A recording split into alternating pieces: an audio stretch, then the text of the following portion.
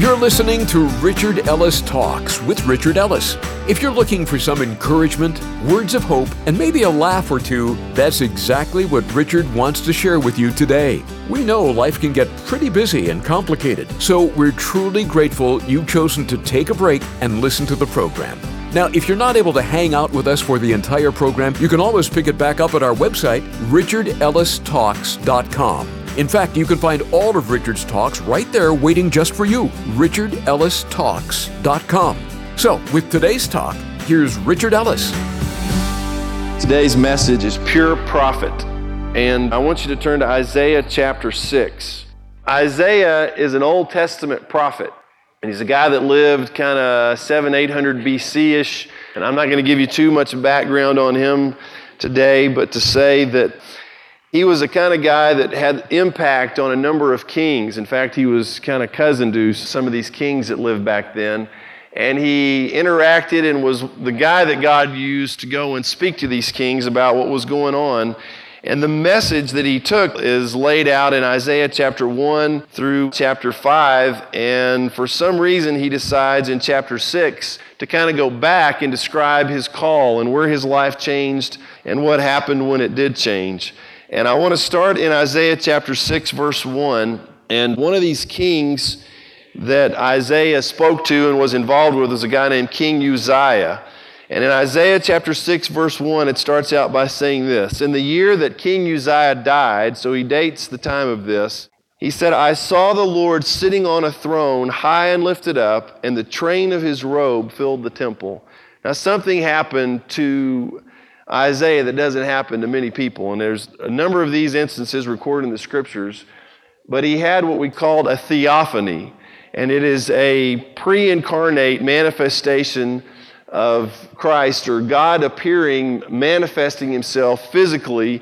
Unlike the incarnation when Christ came and lived and stayed with us, this is where God can reveal himself, and it's not just a vision or a dream.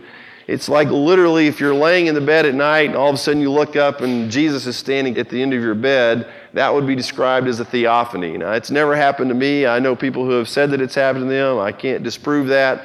It happened to Isaiah, though, and it had such an unbelievable impact, you'll see, not just on his life, but it changed the world around him. But he says, "I saw the Lord sitting on a throne." So he saw God on a throne. He was high and lifted up, and the train of his robe filled the temple. And basically what that means is just his robe alone, the train of it. Like if you see a wedding, a bride that comes down, it's kind of like you can measure whether a bride spent a lot of money by the train on the back of her veil or something. You know, if the train's long, it's a big time wedding. If it's a little train, yeah, no big deal. But God's got a big train, obviously. And this train of his robe literally filled the temple. And this is where it starts to get good if it hadn't yet. Verse 2. "Above it, above this throne, stood seraphim. Each one had 6 wings. With 2 he covered his face, with 2 he covered his feet, and with 2 he flew." Now these seraphim, a seraph, literally it means burning one. And these are angelic beings who are found around the throne of God. And if you look at this description of the Ark of the Covenant, there are 2 seraph that are on top of that, carved in gold to protect that. But these are real live animals, and they have 6 wings. And it is amazing here to me, if you see what's going on, they have 6 wings, but each one only flew with 2. With 2 he covered his face, with 2 he covered his feet, and with 2 he flew. Now why is that? Why, if you have 6 wings, do you not use all 6 wings? And I think they could, and they probably did usually. But these seraphim, and there's no way to even imagine this really. One day we'll see it and we'll know it. But this throne, and God himself on a throne, and there are these beings, these celestial beings, these angelic beings that are flying back and forth. 2 wings they're flying, 2 they cover their eyes, and 2 they cover their feet. Why? Because they are in the presence of an almighty God. It is such a holy place, they have to cover their eyes and they cover their feet. And they fly with 2 wings and protect themselves from his holiness. And not only do they protect themselves and only fly with 2 wings, verse 3, "And one cried to another and said," now imagine this, the throne of God, there's God on this throne, these beings are flying back and forth, and this is what these angels cry out to one another: "Holy, holy, holy is the Lord of hosts. The whole earth is full of his glory. Holy, holy, holy. There is no more holy place anywhere in the universe than right there in the throne room where God himself is seated and these angelic beings fly back and forth. There's an old hymn that you may have sung as a kid. Have you ever heard it? It's Holy, holy, holy, Lord God Almighty. Early in the morning, our song shall rise to you. There's a bunch of verses to it, but it starts out with that triple, holy, holy, holy. And it's one of those things that doesn't get pointed out a whole lot nowadays. But our God is not just an awesome God. He is a holy God. That means he cannot be touched with sin. There is no sin found in him. And one of the reasons, if you read the scriptures, when Jesus died on the cross, the reason a holy God had to turn his back on his son is because his son had taken on all of our sin. And when that sin hit his son, God could not look on that sin, on that unrighteousness. He had to turn his back because he is holy. So Isaiah sees God on his throne, these angelic beings, and he hears them cry, holy, holy, holy is the Lord of hosts. The whole earth is full of his glory. Verse 4, and the posts of the door were shaken by the voice of him who cried out, and the house was filled with smoke. The whole place shakes, fills up with smoke, and somehow Isaiah realizes he's not just seeing God, but this place where he sees God is shaken, filled with smoke, and he is in the presence of an almighty God. Now, the reason I'm reading this today to you is this. I want you to see something that happens to you. If you ever see this God, and you say, well, I've never had a theophany. I've never seen God. I don't think this will ever happen to me. I don't think you have to see him physically to know that he's here. You can be in a room like this. You can be at home in a closet somewhere praying. You can be kneeling by your bed. You can be in the car driving to work, and you be aware of the presence of God. Now, I'm not saying I live in a full-time, 24-hour-a-day, 7-day-a-week awareness of God's presence, goosebumps, seeing things and feeling all this excitement. But there are times in my life when the presence of God is so real, you think he's right there in the room. You know why? Because he is.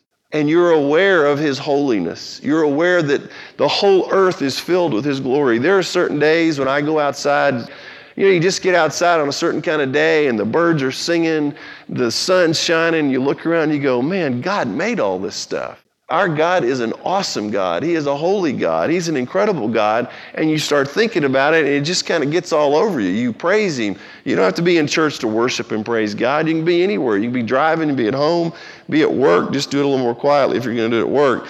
You can be anywhere and be aware of who he is. Once Isaiah sees God for who he is, then something happens to Isaiah. And it happens in verse 5. Once he had seen God, so I said, woe is me, for I am undone, because I am a man of unclean lips, and I dwell in the midst of a people of unclean lips. For my eyes have seen the King, the Lord of hosts. Now what happens to you? People are fine till they see God. You know, the old, I'm okay, you're okay. I got it all figured out. I'm a pretty good person. I don't hurt anybody. I don't really, I'm nice to people. I give some money to charity. I'm a pretty good guy. I'm a pretty good woman. And you think you're okay because compared to somebody else, maybe you really are okay.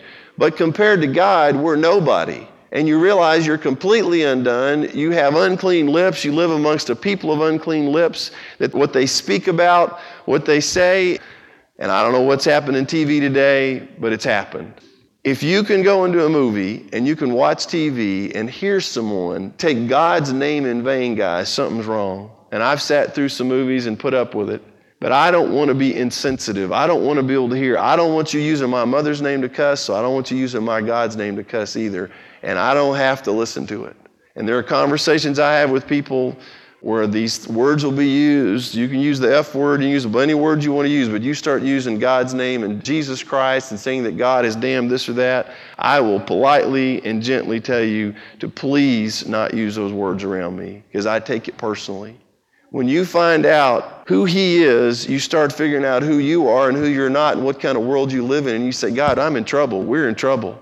We can't make it without you. And when God reveals himself to someone, or people start seeing the condition of their life and they say, I am in trouble and I have screwed my life up and I need forgiveness, I need something to change, they start looking for God. And the more they see God, the more they see who they are and who they're not, and they cry out to him. But he says here, woe is me, for I am undone. I'm a mess, because I am a man of unclean lips, and I dwell in the midst of a people of unclean lips.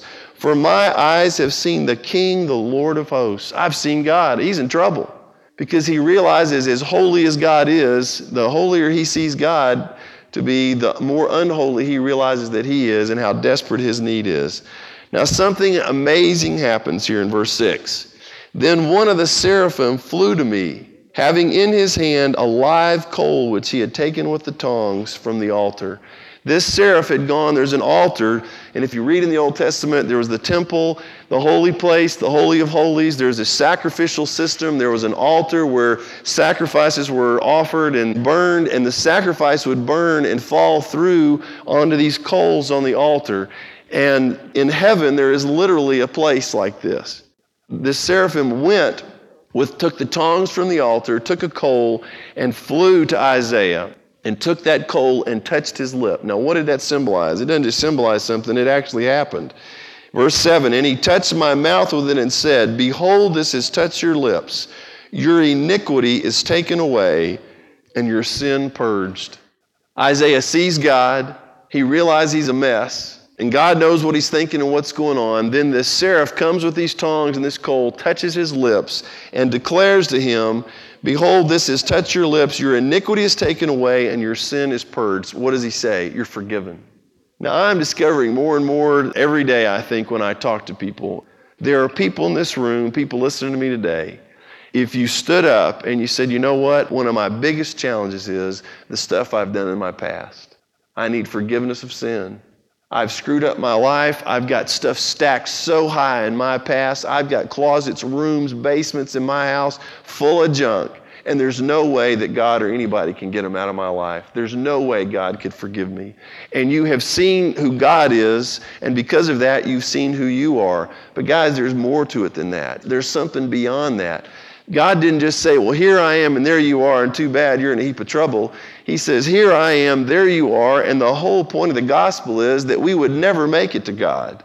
He said, you'll never make it to me, I'll come to you. While we were yet sinners, Christ died for the ungodly, the scripture says. So God came to us. He lived, he died on the cross, was buried, raised from the dead in order to pay our way and make it a free gift. If we will take it, say thank you, or say no thank you and reject it, which seems highly, almost impossible in my thinking, to understand and have some gift like this offered. But God offers not symbolically or like the seraphim did. God comes in the person of his Son, sacrificed himself, and offers this forgiveness of sins that's talked about here. Verse 7 then again, he touched my mouth with it and said, behold, this has touched your lips. Your iniquity is taken away and your sin is purged. You're clean. Verse 8, also I heard the voice of the Lord saying, now this is a very interesting verse. Now God speaks, whom shall I send? And then he changes the preposition here, the pronouns. Whom shall I send and who will go for us? How do you start out saying, whom shall I send, and then turn, who will go for us? Who's talking here? It's the God of the universe, but it's not just him, it's all three of them. He says, whom will I send? It's the Father, the Son, and the Holy Spirit, and who will go for us? That's where the us comes from. God says to Isaiah, he asks a general question. He says, who shall we send, and who will go for us? Then Isaiah spoke up and said what? Here am I, send me. Now, I read you this story today for this reason. I believe that there are plenty of people out there that God, if you started at the end, would love to hear, here am I, send me. God, I'll go. God, I'll do it, whatever you want me to do. Why is it that more people don't go? Why is it that more people aren't sent? Why is it that more people don't get it and don't take it out there in order to give it away? If you back into this, I think you discover why. People aren't willing to go or be sent a lot of times because they don't think they're worthy. And they don't think they're worthy because they're sinners and they need forgiveness. And if they've not been forgiven, that's why they don't feel worthy. If they don't know they're even a sinner and need forgiveness, it's probably because they haven't ever seen God. And if they haven't seen God, they don't know that he's holy and they're unholy and they even need him. So it starts with an encounter, a personal relationship, contact somehow with God where you say, God, show me who you are and who I'm not. And once you see God for who he is and you see yourself for who you are or who you're not, then you say, God, I'm in trouble. I need your forgiveness. You find out that Jesus died for you, was buried and raised from the dead to make this forgiveness possible. Then you appropriate that forgiveness in your own life.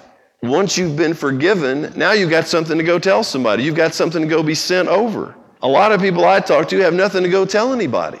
I know some of you are unstoppable. When it comes to sharing your faith, going out there, you'll talk to anything that moves almost. Even if it's not moving, you'll talk to it every once in a while.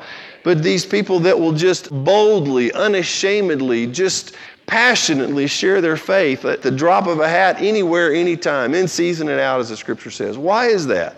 People who have been forgiven a lot usually have a lot to share about and are more prone to share that with somebody else when given the opportunity. People who don't really know God that well, don't know who He is, don't know who they are, or that He's really done any great shake. I mean, if nothing's happened for you, I'll tell you right now with this flu, if somebody walked in my house and had some kind of antibiotic shot and gave me a shot, and 1 minute I feel bad, the next I feel great, I'd be grateful. I'd be telling everybody I knew about the flu, say, man, I got this doctor friend, you need to call him, he's got this shot, he can make you well in 20 minutes. I'd be the greatest evangelist for this doctor and his shot you've ever seen. Why? Because it's changed my life. Now, some of you say, well, that's happened to me. I used to be that kind of person. I used to share my faith. I used to be passionate about all this stuff, and I haven't talked to anybody in months about it. What happened? The devil comes back along and says, well, buddy, that may have all happened to you, but you're just a screw-up again. Look at what a flake you've been today, the last week, the last month. You're just the same old person you used to be. Maybe you'll die and go to heaven, but you're a flake like you used to be. You can't talk to anybody. You got nothing to share.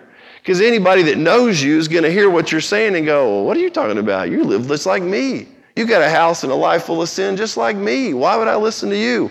And the devil shuts you down and shuts you up. It's not because you don't have the truth. It's not because you don't have anything to share or anything to be sent with or over. It's just you've been shut down because of the sin in your own life and the hypocrisy that you would feel if you opened your mouth. Now, I believe there are millions of Christians on the planet in this category. It's not that God doesn't love them. It's not that they don't love God. It's not that something awesome has not happened in their life. They just got sucked back in. They got trapped by sin, deceived by the enemy, and they're back in the old ruts. How do you get out? You sit back down with God somewhere and you say, God, help me see you for who you are again, me for who I'm not, and help me appropriate this forgiveness I have experienced at one point in my life, and let's get this train back on the tracks. Let's do whatever it is. Now think about this a minute. What is it? Let's just go with this week. What is it?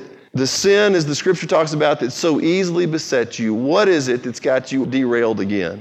The one thing that maybe has got you nailed time after time, but it's got you again now, the sin that so easily besets you. Everybody got it in your head. All right, is it the same old thing for the last week, for the last 30 years? How long are you going to let this sin destroy you? How many more weeks got to go by before you make it right? And is it possible right now, wherever you are, to say, you know what, God, enough is enough. I've confessed this sin to you 1,000 times, maybe this week. And the devil says, well, you're just going to do it again. Why do you keep talking to God about this? Just go on and do it and make the best of it. And you say, you know what, God, enough's enough. I'm not going to live this way. I'm not going to let gossip, lust, greed, pride, whatever it may be in your life, I'm not going to let this destroy my life. And I'm telling you again, if I have to do it over and over and over again until I'm sick of confessing it, God, I'm telling you I'm wrong, you're right. I confess this sin again. I want this train back on the traps. I ask you to return the joy of your salvation in my life and give me the power to live like I'm supposed to live and the peace to confirm that the relationship with you has been restored and that we are back on track. Guys, it is that simple. It's that fast.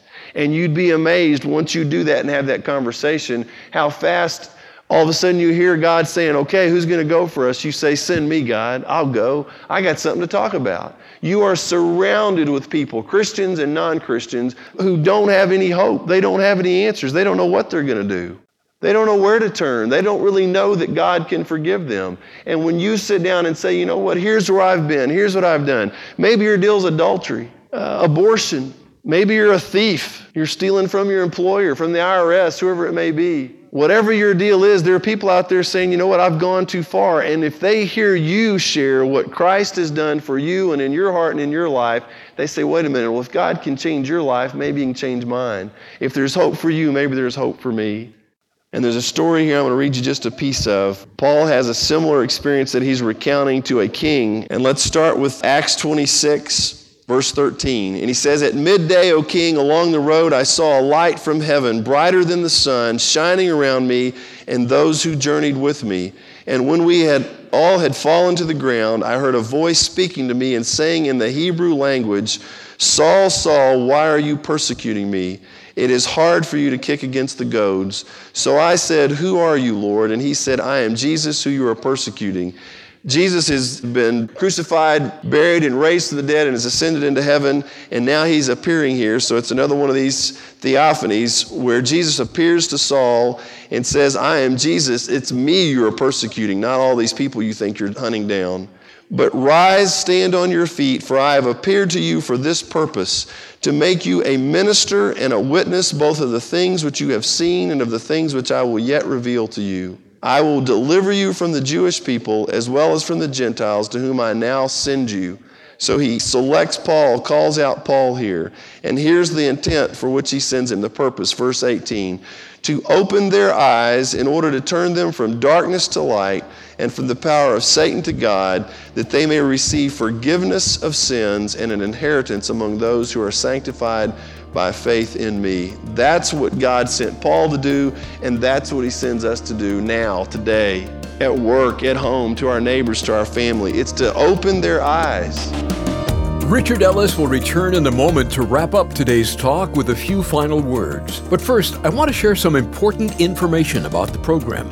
The reason we do this is to share with you the good news. When you open your heart and life to the saving grace of Jesus Christ, that's the beginning point of the most amazing journey you'll ever experience. But it's also a journey that we want to join with you. So if you've been on this road for a while or just getting started, let us know how we can help. Maybe you've got some questions, stuck in neutral, or even wondering how to take the next breath. We're here.